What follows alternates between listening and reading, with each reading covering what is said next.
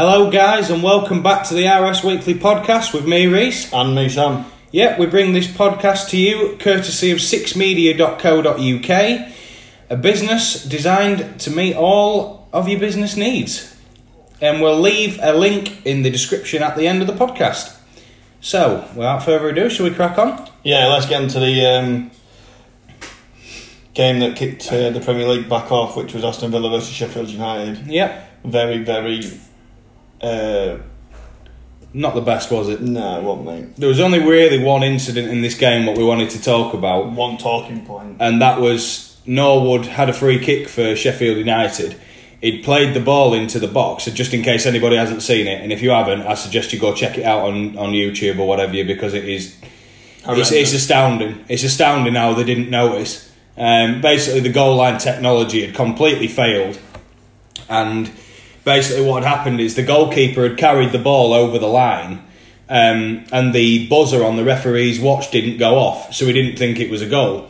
And of course they never went back to review it, so of course they gave it as no goal. Everybody in the ground could see that the keeper carried it over the line. I mean, you can see him leaning against the post and he's got the ball that's nearly behind, well, it is behind the post. It's miles over. It's unbelievable, really.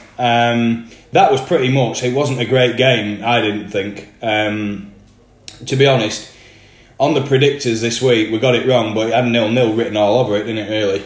Yeah, I mean, I said 2-0 Sheffield United. You went with a draw, 1-1. Ben said 2-0 Sheffield United, and Jack also said 2-0. It was just a boring game, it was. It wasn't the best of games to watch to kick off the Premier League restart. But the main talking point was the goal that should have been given. Now, I think it should have gone to VAR. The referee should have gone over. The problem is, does the VAR cover... I don't think it covers things like that. It does. Yeah, but that's what goal line technology's for, and that's what they're relying on, isn't it? But surely they should be able to go back and review that, because it's cost Sheffield United 3 points. Which could have pushed them in. Yeah, exactly. What you was about to say, it could cost them in the long run. It could. It's a bit embarrassing, really, to tell you the truth. I mean, just how obvious it was, Sam. It wasn't like it was millimetres over the line. You're talking like so far over. Yeah. It's embarrassing. I mean, I worked with a lad, Bill. He's a Sheffield United fan, and I was at work the next day, and he said, "We're playing the biggest footballing league in the world, and they can't even get a decision like that right." It was embarrassing. Even Jack Grealish come out and said, when he went in at half time, he said, "How the officials have not got that, I will never know." No. But he said he was so happy that it went their way. But so on there's not really a lot you can say about it, to be honest, mate. So on the predictor, you went for 2-0 Sheffield. I went 1-1 draw. And Ben said 2-0 Sheffield United, and Jack said 2-0 Sheffield United. And we was completely wrong. Yeah, we was wrong. It wasn't a great game, to be honest. It wasn't the best game to kick off the Premier League again. I could think of better games, to be quite honest. Yeah. Yeah, we didn't do very well on that predictor. I think that the main talking point of the game, it was lacking in quality throughout bits of it, but it was the goal, what should have been given. And it's a farce, really, because if that cost Sheffield United a European place, as Chris Wilder in the squad and the backroom set, you've got a right to feel pretty aggrieved at that, really. Of course you have. I mean, that could be the difference between them getting millions and millions of pounds for getting in the European leagues, into the Europa League, or even the Champions League. It could have been. Yeah. It's looking pretty unlikely now, but yeah, very strange decision. Moving on to the next game, Manchester City versus Arsenal, the 8:15 kickoff on the same night on Wednesday. This is where you picked up a point. It was, mate. It was. I got a correct score. I said 3-0, and how right I was, and how piss poor Arsenal was. Arsenal were next to nothing to Man City. I mean, it didn't make it any better that Xhaka and Sarri went off in the base of 20 minutes, and David Luiz and I can't remember who else come on for. Danny Ceballos come on. David Luiz was on for 20 minutes and off he come. Straight red. Well, what? No, not a straight red. It was yellow, 2 yellows and a red. The guy is an absolute joke.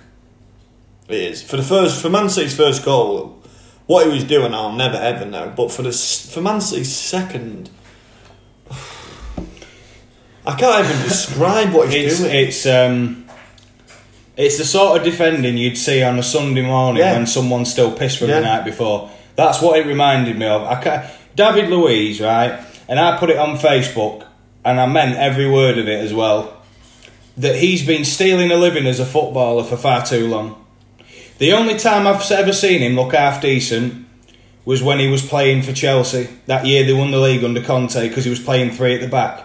It's because he doesn't look as exposed when he's got two other centre-halves playing alongside him. He had John Terry one side of him and Cahill. Yeah, and Gary Cahill the other side. And that's why he looked decent, because he had two other people to rely on. At Arsenal, he's not got that luxury. They're not a top team anymore. You say John Terry? Yeah, John. No, they weren't John Terry. He was actually quite because John Terry was injured halfway through the season. But yeah, I mean, point still being, to be honest with you, he's been stealing a living as a footballer for too long. I don't rate him at all. I've always thought if you're going to play him in midfield, because he can run around like an headless chicken. He has got quality on the ball. He's a good ball playing centre half, but he can't do what you want him to do if he plays at centre half, and that's defend. And if anyone didn't know, Arsenal just signed him on another 1 year contract. Yeah, well, I mean, make of that what you will. I think it's an absolute farcical decision. What they're doing, I don't know. He needs to go. Arteta can clearly see something in him, but Arsenal fans are going to... Yeah, but Arteta, come on, mate. Do you know what I mean? Come on. Yeah. The guy's been stealing a living. At the end of the day, I don't think he's ever truly been a top-class defender. No. Or footballer in general. I think he's good. He's obviously got quality. Free kicks, corners, things like that. He's good. But anything else that you require him to do on a football pitch, he's just left found wanting, Sam. I can't understand it. I don't understand what team's seeing him. No. And I used to stick up for David Luiz, and I used to think, no, he's a capable footballer, he just needs to be played in the right position. But no matter where you play him, he seems to make mistake after mistake. Honestly, how he has been going for the money that he has over the years is beyond me. On the predictor, you said 3-0, so you picked up a point. I said 2-1 to City. Ben said 4-2 Man City, and Jack said 3-1 to City. Apart from you winning the point, Jack was the closest on this one. Just credit to Man City as well, and the best player on that pitch, without a shadow of a doubt, was Kevin De Bruyne. I mean, some of the stuff he was doing to Arsenal was just ridiculous. I've watched him live, man. He's an absolute joke to watch. He covers all angles of the pitch. He's probably, in my opinion, he's the best player in the Premier League. He is. No, he is the best player in the Premier League. But 100%. The way he manipulates the ball, his spatial awareness, the way he can go past people, his ability from free kicks, corners, his vision is world class. And you've got to wonder, although City have been top of the tree in the last few years, they've never done it in Europe, and I always wonder if that's going to be at the back of De Bruyne's mind. I always wonder, is that at the back because he wants to challenge for European trophies, which I can completely understand because he's a world-class footballer. I just think that it's probably going to come a time at City, because at the end of the day he's 28, 29 now, and how many more years realistically is he going to have at that level? And I'm not advocating, I'm not saying at all that he should leave City, but I definitely think that he should have a think about his future. Because if they're not going to be playing Champions League football, they're going to struggle to keep hold of him. Definitely. There'll be a few players. And how do you replace somebody like that? You don't. You can't. No. It's pretty hard, isn't it? Yeah. You picked up a point on that predictor, and the rest of us got zilch. Moving on to... There was no game on Thursday, so moving on to the Friday game, 6 p.m. kickoff, Norwich City against Southampton. Before we get into the predictor, what a result for Southampton. I'll tell you they battered them as well. Southampton annihilated them. Yeah, they battered them. I know Norwich, they're pretty much gone now, Norwich, but they do play some half-decent football at times. I just think they're set up wrong. They're not set up to defend, and when you're a team like Norwich who's just come up, if you're that open, you're going to concede a lot of goals. Especially with the Premier League as well, because the Premier League is such an hard players are just that bit better than the Championship, because there's maybe to the bottom of the Premier League, maybe not so much, but as you start going up, so you're looking at mid-table upwards, then you start to find out the real gulf in class between teams. I mean, Southampton winning 3-0, and to be quite honest with you, it could have been more. Danny Ings, Stuart Armstrong and Nathan Redmond were the goals. Ings took his goal well. How good has he been this season? Quality. He deserves an England call, I think. Depends what he's like next season, mate. But he deserves a shot at least. Yeah, but it with the strikers that England have got, who knows? But I tell you what, he hit an absolute corker in the first half. It smashed the crossbar. So unbelievable. It was so unlucky not to go in because he hit it with some power as well. I mean, he smashed it. Come off the crossbar, like. But Southampton were obvious winners there. They just ran riot. Yeah, they did. I think Norwich. Second half it started to tell. Norwich looked like they'd lost a little bit of heart. Do you know what I mean? I think, to be honest, they looked like a beaten team. The way they played against Southampton, I thought at home, it doesn't matter if they're not playing in front of fans. On your own pitch, I would expect them to give a little bit better of themselves than that. I was surprised. I mean, to be honest, on the predictor, just real quick, you said 2-0, so you was pretty close. I said 1-1 draw because I wasn't too sure about that one. With Norwich being at home, I thought they're definitely going to at least try to get a result. I'm not saying they didn't try, but it's the quality and the distinct lack of it from Norwich that really, really worried me. I said a 1-1 draw. Ben said 2-1 Southampton, and Jack said 3-1, so he was pretty close as well. Yeah. You and Jack have gone close on a few already. Yeah. But just to kind of wrap that one up, Southampton deserved winners, and what a job Hasenhüttl's done. And we've mentioned it on previous podcasts. What a job he's done after that 9-0 drubbing at home against Leicester. What a job he's done to get them where they are now. Fair play to him. Yeah, and they play really good football as well. I mean, question for you. Norwich have gone. Where can you see Todd Cantwell, Max Aarons and Timo Pukki next season? Do you reckon he'll be in the Premier League? I think Max Aaron will. Max Aarons. He was Norwich's best player, I thought. Todd Cantwell could do a job for a Premier League side. I mean, obviously, as we know, I'm a United fan, and I went to the Norwich game at home when we beat them 4-0, and Norwich wasn't up to much at all. The first goal went in and the head seemed to drop. It was like watching a kids' team, mate, because they went 1-0 down and they thought, we can't get back in this. But Todd Cantwell was their best player. He really was. He was their best player by a mile. He was the only one that looked like he could do something. And it's just a shame, really, because they are going to lose them players. Of course they are, because if they go down, they're going to need to get some money in. I'd say Cantwell will go for, I would say 10-15 million quid. Someone will grab him. Pukki, I'm not so sure about. I could see him going abroad, to be honest. Because he's played in England and Scotland for a few years now. I reckon he'll stay. I reckon he'll stay at Norwich. But if they don't come straight back up, he'll be going. Yeah, I think so. He's at that age in his career now, though, Sam, where he needs to make his mind up where he wants to go. Because obviously he's done well for Norwich. I'm a bit concerned for Norwich. I can't see them coming straight back up next season. They'd have to get a seriously good squad together to do that. So nobody got the predictor result. Oh, nobody got any on the predictors there. This is where I picked up a point. 8:15 kickoff, Tottenham versus Man United. I thought it had 1-1 draw written all over it, to be honest. I couldn't see either team being that much better than the other to be able to get a result. I mean, me and you watched it. Yeah. Man United were fucking horrendous first half. The first half we weren't great at all. Second half we played a hell of a lot better. It's just a shame that we need to go 1-0 down in a game to learn. I mean, we watched the game. We'll talk about the first half. Tottenham looked like every time they went forward they were going to score. I still don't think they was great though. I don't think Tottenham looked very good at all. There wasn't the best, but they were better than Man United first half. First half, yeah. And then second half, we just blew them away, and we should have scored. We should have scored 2 or 3. I mean, the first goal come from Stefan Bergwijn. It was a good run. Look, I'm not going to go all Roy Keane on De Gea. He's made a mistake, and he knows he has. Can we just... Right, the thing is that's pissing me off about this, right? Everyone's blaming De Gea.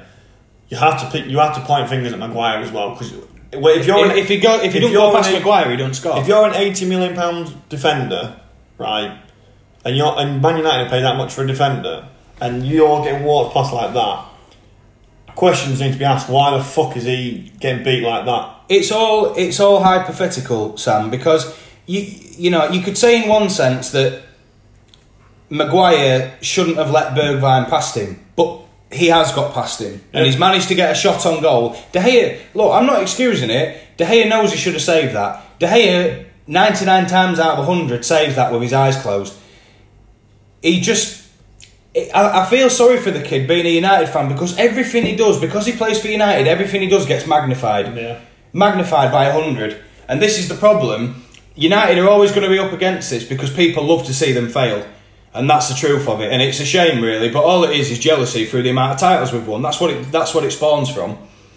And Tottenham, they've got a good squad, but I just don't, under Mourinho, I don't rate them. I honestly, I hope he gets what he wants in the summer, so he's able to recruit players in, and he's able to get the kind of squad together that he wants, because otherwise it's going to go the same way that United did. The fans are just going to turn on him real quick. Just quickly on the predictor, you said 2-1 to Man United. I said 1-1 draw, so I picked up a point there. Ben said 1-0 to Tottenham, and Jack said 2-1 Man United. I generally thought Man United were going to win 2-1 as well. To be honest, we had enough chances in the second half. One thing I want to touch on, Pogba, we all know he's got pure ability, right? The guy he's a genuinely world-class footballer when he wants to be. And that's the problem.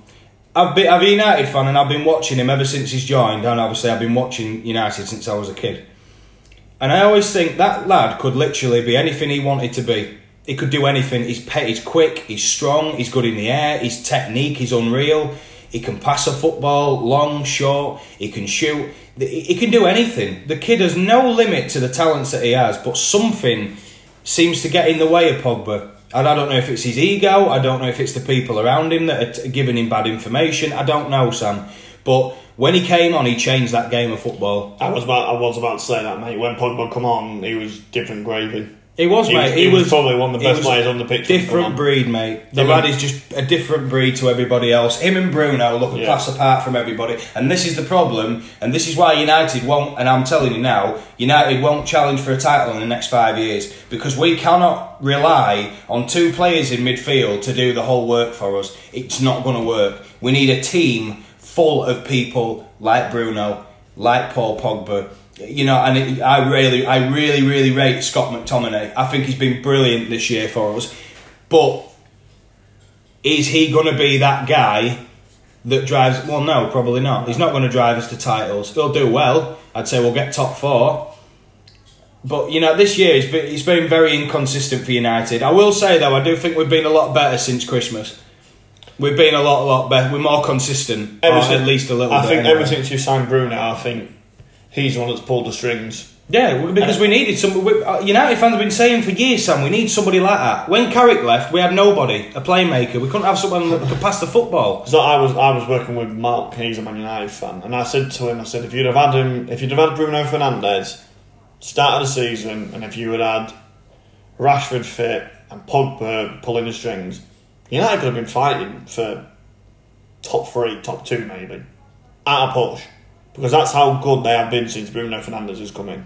He is the one he's a fan favourite, without a shadow of a doubt. You ask any United fan who their favourite player is for United right now, and they'll say Bruno Fernandes. He is the one that is pulling the strings there. But you need to get Pogba on his day, you need Pogba at his best. Not, I'll play 2 good games and slack off the next 2 games. No, you need to be consistent all the time. I understand. Do you know what I mean? And yeah, I know it's frustrating watching United, because I remember United winning fucking leagues and Champions Leagues and stuff, and now you're watching a team struggling. Oh, believe me, I do as well. But I remember that real well. Yeah, let's get off Man United, because let's get on to the next game, which was the Saturday game. Yeah, Saturday, 12:30 kick-off, Watford versus Leicester. 1-1 draw. This game didn't get interested until the 90th minute. Yeah, bit sad really. Both teams very, very slow out the blocks. I mean, Watford especially really need to pick up points, and they look poor. I mean, we was golfing and I kept my hand score, and it was just 0-0 until the 90th minute. Well, you was golfing, I was hobbling around the golf course. But you said 3-1 Leicester on this. I said 2-1 Leicester. Ben went 3-1 Leicester, and Jack said 2-0 Leicester, so it was all wrong. It was all wrong. It was 1-1. Yeah, it was 1-1. I think a point. Chilwell's goal was decent. So was Watford's. Both goals were Dawson's was a decent goal, to be fair. It surprised me that both teams were so slow out the blocks. We're needing to win the game. It was a little bit surprising that the game didn't get exciting. Especially Leicester as well, when you're pushing for Champions League spot as well. They've not been great though. I don't think since January, February time, they've not been at the best. No. They've faltered a little bit, to be honest, because they started so well. They did. I mean, fair play to them. Look, they deserve a Champions League spot this year. Oh yeah, I agree. And I'll be one of them people that's rooting for them in the Champions League. I will, because I love Leicester. You know, a lot to do with the owner and everything he did for the football club, and we all know what happened there, and it's just so sad. But I love to see that being carried on. I love to see him doing it for him. Do you know what I mean? Because it's not just for the football club, mate. I could go on forever about all the things he did for Leicester as an area. He pumped millions and millions into that place. You know, renovated the hospital, paid for everything. You know, the guy was pure class. And unfortunately, the good people in this life get taken first, mate. Yeah. But I am happy for Leicester. I'm really happy to see him up there again. Yeah. Moving on to the 3:00 game on Saturday, Brighton versus Arsenal. Now, there's only one thing I want to talk about in this game, because again I thought it showed a distinct lack of quality. Injury to Bernd Leno. Nasty injury. What? Yeah, you say it's a nasty injury, but it can't be that bad because he's only out for 4 weeks. He's not. He's looking at 4 years. No, he's not. He's 4 to 6 weeks. It come out on Sky Sports News the other day. Well, it said a full year. I looked at it on here. It said a full year. Honestly, have a look. It's 4 to 6 weeks. Well, anyway, it was a nasty injury. Neil Maupay was at the centre of it. Now, I don't really know the part that he played in the injury. Have you actually watched it? But Guendouzi's actions, to me, he needs to be reprimanded for that. He had no reason to do that. Well, apparently, Maupay came out in his interview and said that they were giving him shit. Yeah, they were giving him stick all game. So all Maupay did was turn around and said something to do with you want to get in my head all game. That's what you get for that's called karma or something like that. But I think Guendouzi should be fined for what he did to Maupay. I don't let you know. I've said it before, not on podcast. I've said it. I can't stand Guendouzi. He's a very overrated footballer for me, and I don't care if he's a young player or not. I just don't like him as a footballer. I can't stand him. I think he's arrogant. You can tell he's French. Just very arrogant, very sure of himself. If you put a little bit of pressure on Guendouzi, he don't like it. It's like he believes that people should stand off him and not tackle him. And it's just a typical French attitude to me, because most of the Arsenal squad was like that back in the day. Didn't like to be touched, didn't like to get anywhere near him. I don't like him as a footballer, and I'll go on record as saying it, because I'm not bothered. I don't like him as a footballer. I think he's an embarrassment to Arsenal Football Club, to be honest. From what they was 10, 15 years ago to what they are now is a far cry, and it's a bit sad really, because they are sinking. They've got no direction as a football club. They look lost. They're struggling. Yeah, they are. I mean, if we just go over the predictors, you said 2-1 Arsenal. I said 2-0 Arsenal. Ben said 2-1 to Arsenal, and Jack said 1-0 Arsenal. Thing is, when we was on about this result, I said to you, I can see Brighton beating them. I said to you, didn't I? I can see Brighton beating Arsenal. Well, I'll be honest, I didn't believe that Brighton had the quality to beat. But Maupay, I mean, to score the goal in injury time, he took his goal real well. Fair play to Brighton, because they need points as well. They desperately need points. Should the keeper have saved it? It's right at his near post. A keeper. No, I don't think so, because the keeper's in two minds there. Because you never know. With Maupay being right-footed and it was on his left foot, you think, right, most time you aim for the biggest part of the goal, so you'll go across the goalkeeper. Now and then the goalkeeper will get caught at his near post because he's thinking about covering the other side. That's my opinion on it. I still don't think keeper should be beaten at the near post, though. I don't. Yeah, I mean, you ask any goalkeeper, you ask Jack, you ask anyone. Goalkeeper should never ever be beaten at the near post. But that's my opinion. I don't think it should be. No. But yeah, back onto the Arsenal game. Aubameyang again just did not look the part. If I was him, I would jump ship quickly. He's not even signed a contract yet. Well, this is Arsenal as a football club are just an embarrassment, mate. They don't have any direction at all. They look very lost. And it's a shame, really, to see a team that was up there with United in the glory days. Arsenal was the one that pushed us to be better every season. Yeah. And they're just a shadow of the club and the team that they was. at that time, which is pretty sad, really. Thing is, that you had like Man United and Arsenal, and it seems to be like they've swapped, and it's now Liverpool and Man City that are. Both clubs have allowed themselves to fall behind, and this is the problem. But City and Liverpool have got plans in place to get better. United and Arsenal have never had that. But do you reckon with the Man United and Arsenal thing, it's to do with the managers, like with Sir Alex Ferguson and Arsene Wenger? No, I don't think Arsenal's was. Man United definitely is. Everybody knows Ferguson was the hardest job in world football to follow. There's no doubt about that. I don't care what club you support or who you are. You can't deny that it's the hardest job in world football is the Man United job, because you're expected to win things. Probably even more so than Real Madrid and teams like that. But Arsenal was different because they started going downhill while Wenger was still in charge. Yeah, true. Because he allowed them to go downhill. Well, he allowed them to fall behind, and this is the problem. I remember going to Arsenal versus Liverpool a few years back. I went with my stepdad, and Arsenal got fucking battered. They didn't have one shot on target, right? Wasn't it 5-4-0? It was 4-0 was the game I went to. They had Lacazette on the bench, and they had Sad Kolasinac on the bench, right? 2 new signings. I remember watching. He played Alex Oxlade-Chamberlain right back, and he played Hector Bellerin left back, and he had Danny Welbeck up front. Now, please tell me why you'd leave a £50 million striker on the bench, you leave a £15 million left back on the bench, where you play Alex Oxlade-Chamberlain there.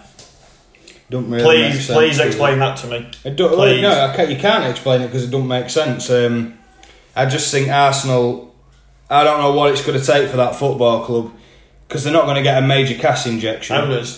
He's owners, mate. Yeah, but I also think that Arteta needs to take some responsibility for what's going on at the minute, because I can't see where Arsenal have improved. I can't see one area what they've improved. They don't even play the football like Arsenal used to, Sam. They don't even play the Arsenal way.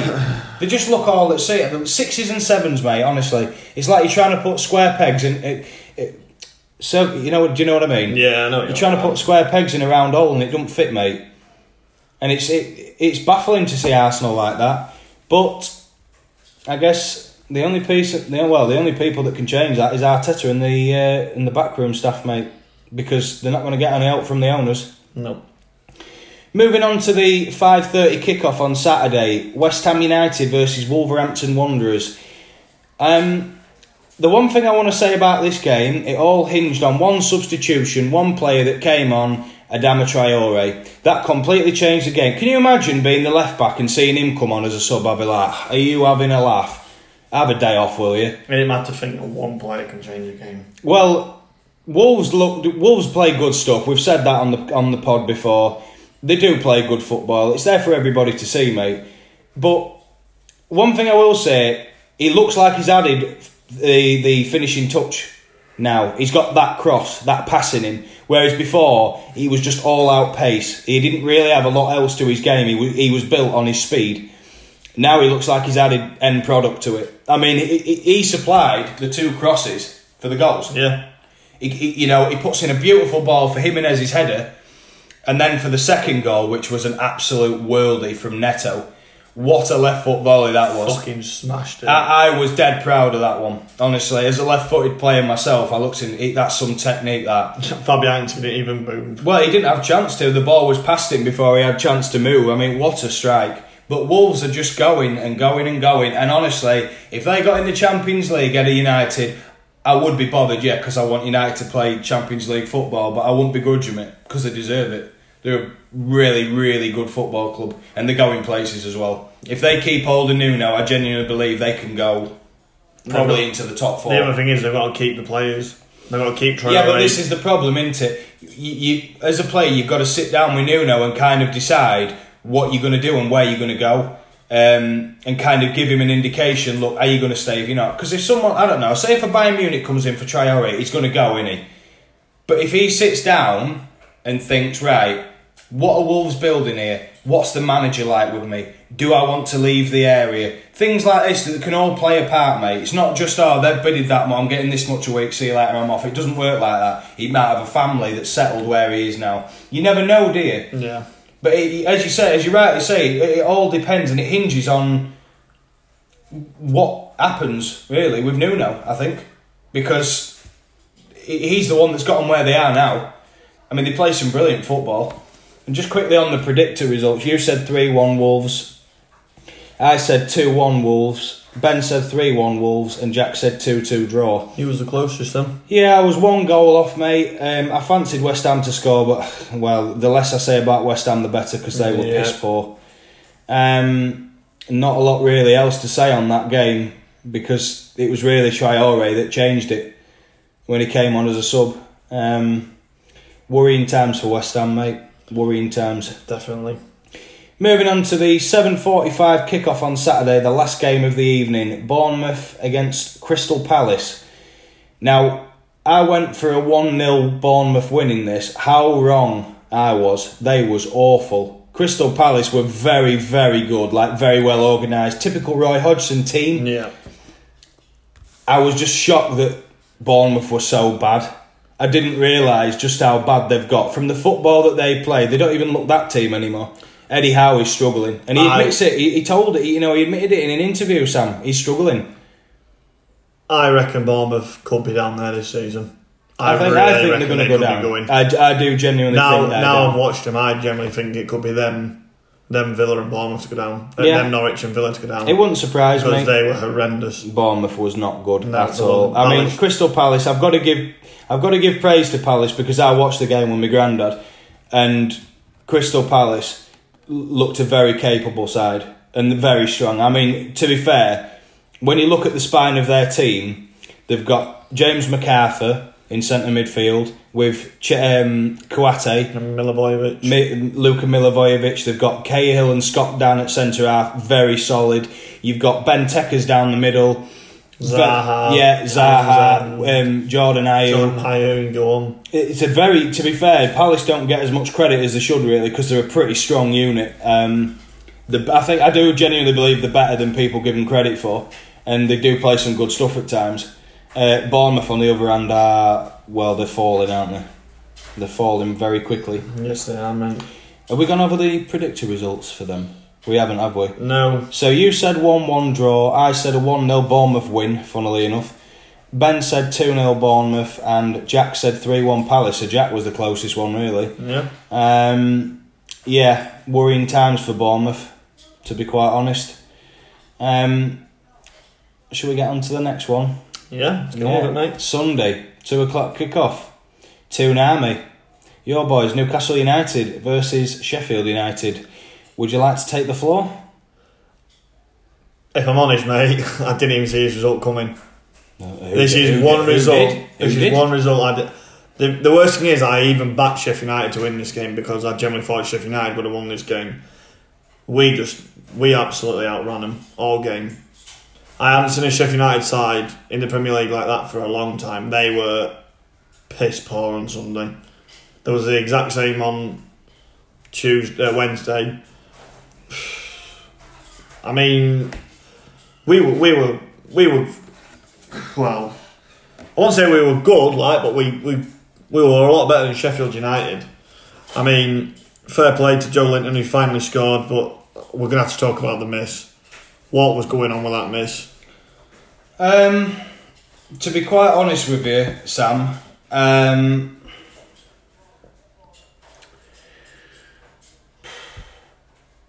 you know my thoughts on Joe Linton, and I feel for him, mate. I do. I feel for... He was on about Joe Linton, right? I just feel for him, mate. I do, because he's clearly a striker that...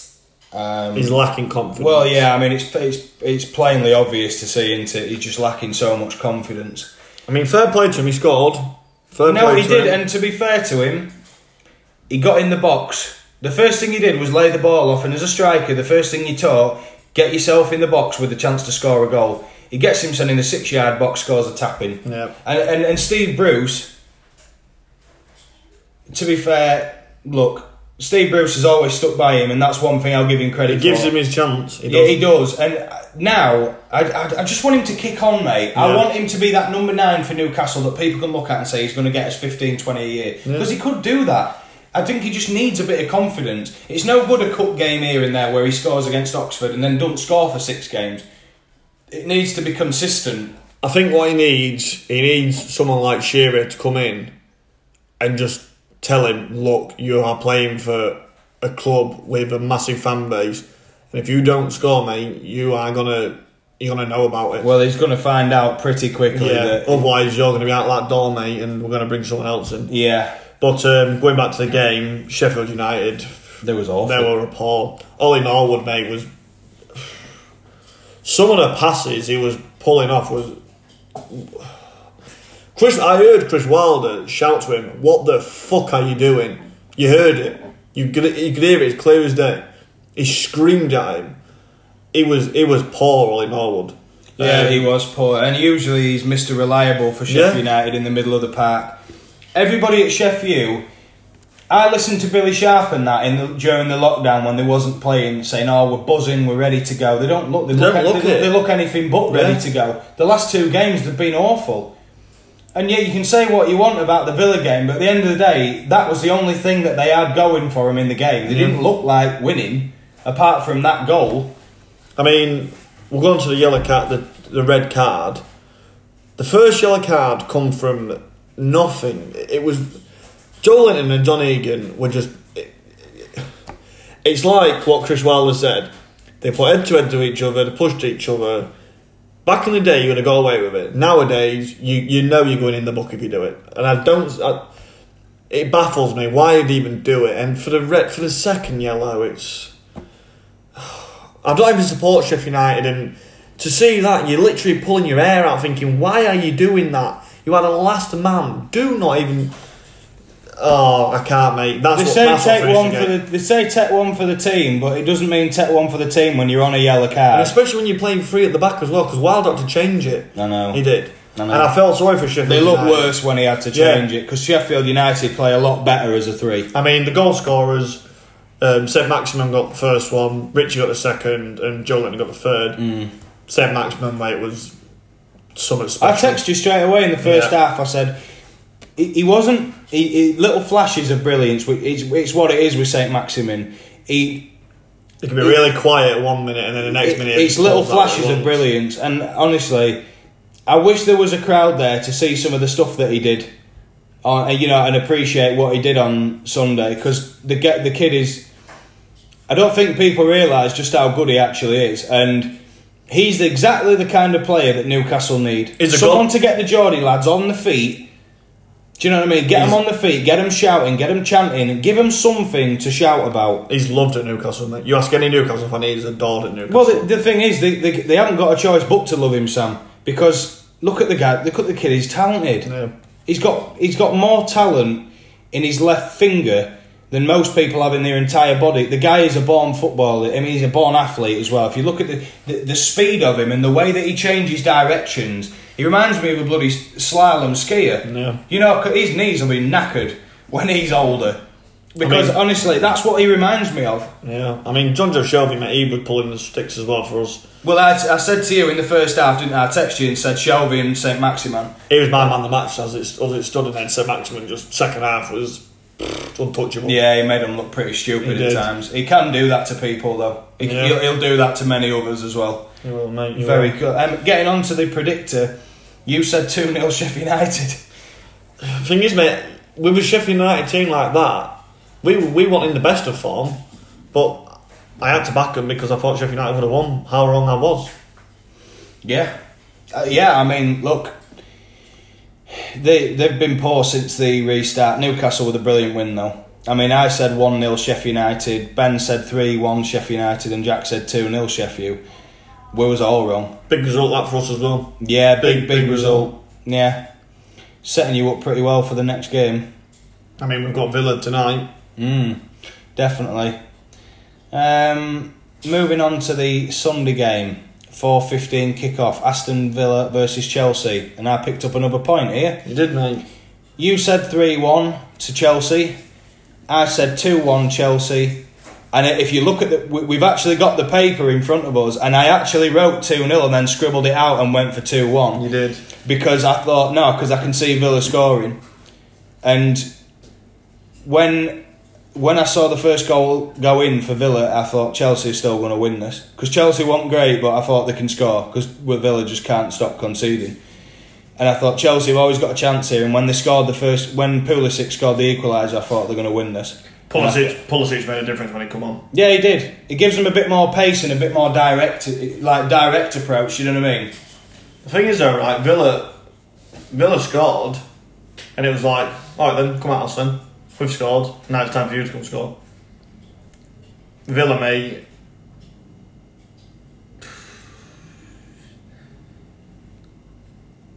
I can't even put into words about Aston Villa because they were. I don't know, mate. The thing is, they were really good the first 5-10 minutes when they scored. After they scored, sorry. And then it was like half time they went in, come out second half, Pulisic come on, and Chelsea just ran riot against them. Yeah, I think Chelsea. I still think they're a long way away, Chelsea, from being a top team in the Premier League. I still think they're a long way away, but they did look good. And to come back from a goal down, and I thought Giroud played well as well. Yeah, he did. He does not get enough credit, that guy. I swear to God, he'll go to the grave as one of the most underrated strikers that we've had because you look at his goal scoring record, he's actually got a really good record. Yeah. It's just he doesn't get, because of the type of player he is, he don't get the credit he deserves. If he was like an Henry, people would be singing his praises from Monday to Sunday, do you know what I mean?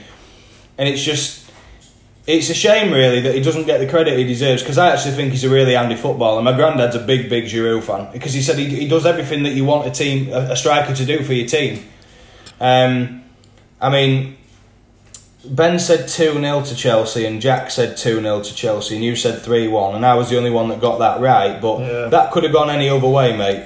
Could have. To tell you the truth. And Chelsea, that's a big win as well for them chasing Champions League football. That's a big win for them. Yeah, big win. I mean, Chelsea were outstanding in the second half, especially when Pulisic came on. Yeah, they was good. I do like Pulisic. I was a bit gutted when he left Dortmund, to be honest, because I thought he's better than that. Do you know what I mean? It's like he'd almost fell out of favour a little bit. I mean, he come through as a 16-year-old and everyone was like, they used to call him the American Dream. Yeah. Because, you know, like the way he was playing at that tender age, to be holding your own in men's football and playing in the Dortmund team right up until you left, it was a shame to see him kind of fade out of the team, really. I think he'd kind of fell out with Tuchel at the time. And then obviously Favre comes in. But, yeah... Big things on the horizon for Chelsea, I think. And one of the listeners, Mike, I'm sure he'll be happy for me to turn around because he was slating me saying I was slagging Chelsea off. So there you go, Mike. There's my bit for you. Do you want to move on to the next one? Yeah. 7:00 game on Sunday. Everton versus Liverpool. What a boring game this was. I nearly fell asleep. I did. I'll be honest with you. I was this close to falling asleep. It was a very poor game of football, and to be fair, Everton should have won it as well. Yeah, they should have. Right at the end, they should have won that game. It was awful, mate. I'll be honest. I did not enjoy watching it at all. I thought it was very poor from both teams as well. Everton looked very defensive, and they was disciplined, and they looked good defensively. But Liverpool going forward, you could tell how much they missed Robertson and Salah. But this goes to prove a point for me, because people have been waxing lyrical about Liverpool all year, and look, they've been brilliant and they deserve to win the league, right? So I will say that before I go anywhere else. But, and I say but in capitals and underlined, you take two players out of that team. Now, I'll finish my point in a minute.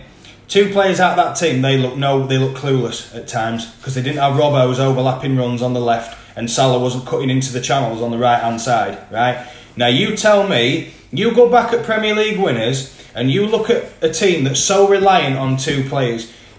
So you're telling me, right, the Man City team. So Kevin De Bruyne didn't play for pretty much the majority of last season, right? And same with, I know they haven't won the league this year, but Sane this year. De Bruyne didn't play for pretty much the whole of last season. City still won the league, yeah? They still find a way because they've got quality right throughout the squad. You take Salah out that team, or Robertson. I mean, there was playing James Milner at left back to start with, and then he went off injured. You tell me how they rank against the other teams when they take two players out and they look bloody awful. Thing is though, right, I don't get it, because Salah was on the bench. Like, why? I don't understand why they brought Origi on. Why would you bring Salah on? If you want to win a league, Why are you bringing Origi on when you've got Salah on the bench? Like, unless there was something wrong with Salah, which then fair enough. Yeah, but why would you leave him? But why would you put him on the bench? If he was injured, why would you leave him on the bench? Yeah, exactly. But this is what I'm trying to say to you, right? You go back at the teams that have won the Premier League in recent history, right? So, and Chelsea being a really good example, yeah? So you take, I don't know, say someone like John Terry and Fabregas at the time, right? When they won the Premier League, you take them out of that team, they've still got quality to step in. Someone that can do just as good a job as them two. Liverpool looks so average without them two players. And it was Robertson, for me, that I noticed more than Salah. It was Robertson. I mean, because he gives them that width, and he's playing almost like an inside left forward. Because when Liverpool have got the ball, he's pushed so high up the pitch. Me and my granddad have been saying this forever and a day. If you stop them two fullbacks going forward for Liverpool, you stop half their game. That's how they play football. Because the two fullbacks are so high up the pitch. Yeah? All you need is a good counter-attacking team to nick the ball back. They're gone. They'll never get back. And this is what annoys me. Nobody seems to lay a glove on Liverpool. I can't understand it. It's like what me and you were saying about Joe Gomez as well. When he come on, he looked like a fish out of water. At times, at left back, he did anyway. Because at the end of the day, the kid's playing left back. Do you know what I mean? He shouldn't have even been put in that position in the first place. No, I agree with what I know. Look, because of what happened in the game when Matip going off injured and Milner going off, Lovren come on, and obviously Robertson not playing in the first place, Lovren comes on, and even Carragher was like, the guy just cannot resist going into a tackle. He can't resist. He feels like he needs to win the ball every single time. We've got a little Snapchat group, and Jack and Ben put, "Oh fuck's sake, we're in trouble now." But no, ball draw. Yeah, it was a boring game, shit game. I think the fans would have made a massive difference in that game, but yeah, probably. No. I mean, on the predictor results, you said 1-1 draw. I said a draw, though, didn't I? I did say it was going to be a draw. I said a 2-1 Liverpool win. Ben and Jack, who are both Liverpool fans, they went 3-1 to Liverpool. Ben said that, and Jack went 4-0 Liverpool. I didn't think it had that scoreline at all, to be honest. I didn't, even if the fans were in there. Merseyside derbies usually aren't 3 and 4 goal affairs. No. Not like they used to be anyway. No, definitely not. But look, at the end of the day, mate, a game of football that lacked a lot of quality, and I was quite surprised at Liverpool, but it just went to show, as I've just said before, it just went to show if you take them players out of that team, they look nowhere near as good, and this is where they're going to come unstuck, I think. Yeah. I do believe this is where they're going to come, because if they get any injuries to key players, I think they're going to struggle. I really do. And I'm sure a lot of Liverpool fans will be jumping out the woodwork and out the council houses. I'm only joking, but I'm sure the Liverpool fans will be very quick to criticise me, but look, I stand by what I say. I don't think Liverpool are the same team without them two players. That's why I'm not saying anything. So let's move on to the Man City game. Next game, Monday, 8 PM kickoff, Manchester City versus Burnley. Discuss.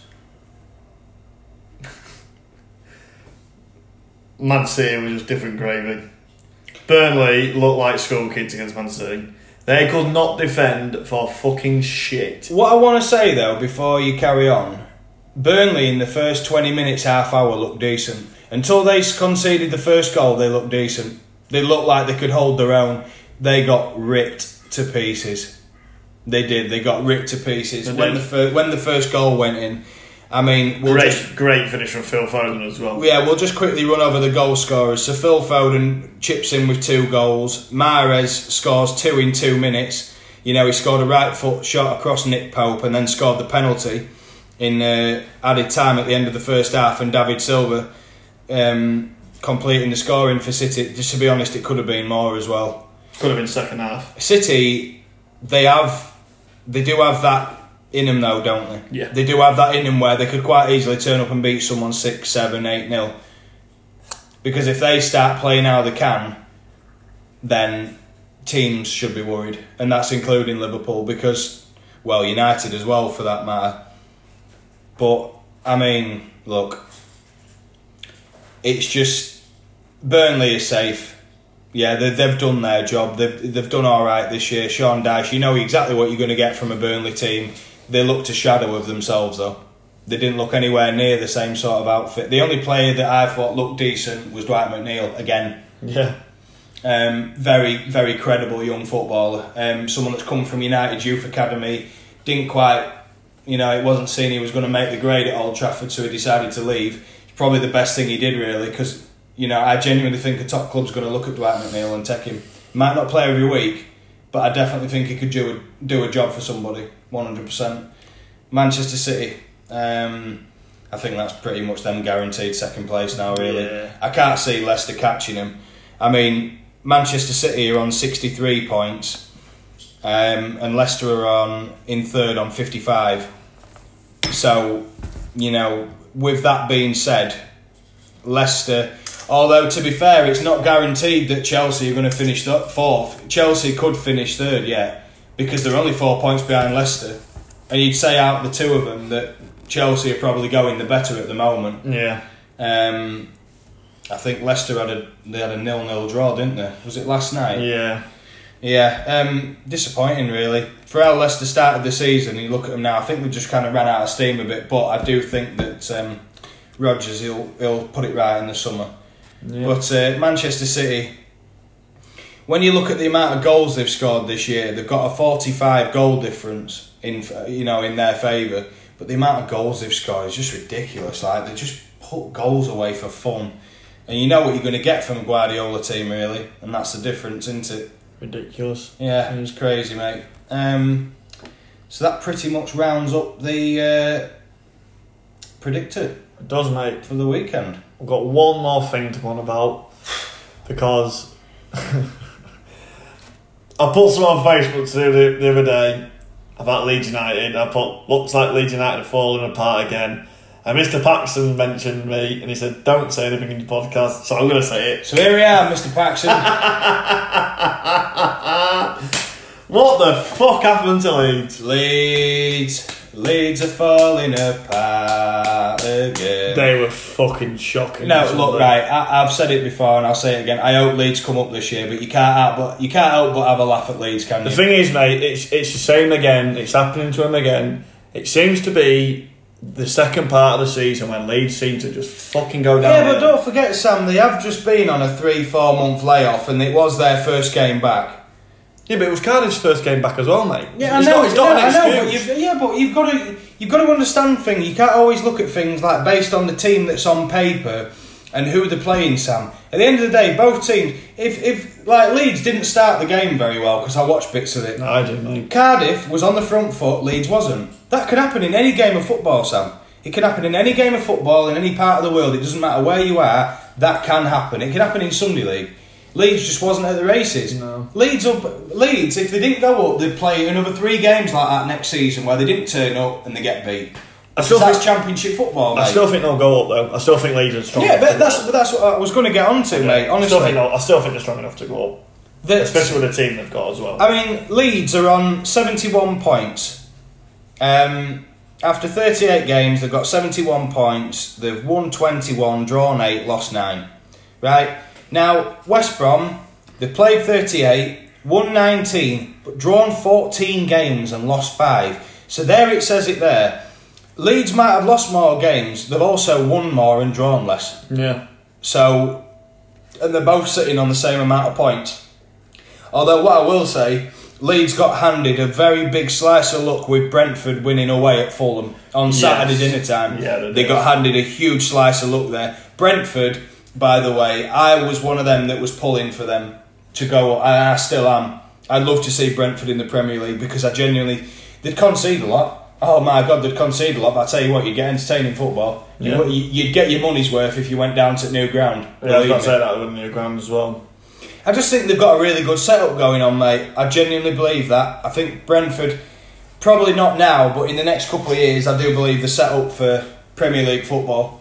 Obviously, it depends on what happens with the players, but when you've got people like Ollie Watkins, Ben Rama and Mbeumo, you're not going to keep hold of them for long. Big teams are going to come in from. Yeah, it's a shame, really, but it happens. Any club below the top level clubs, they're all going to suffer the same thing, really.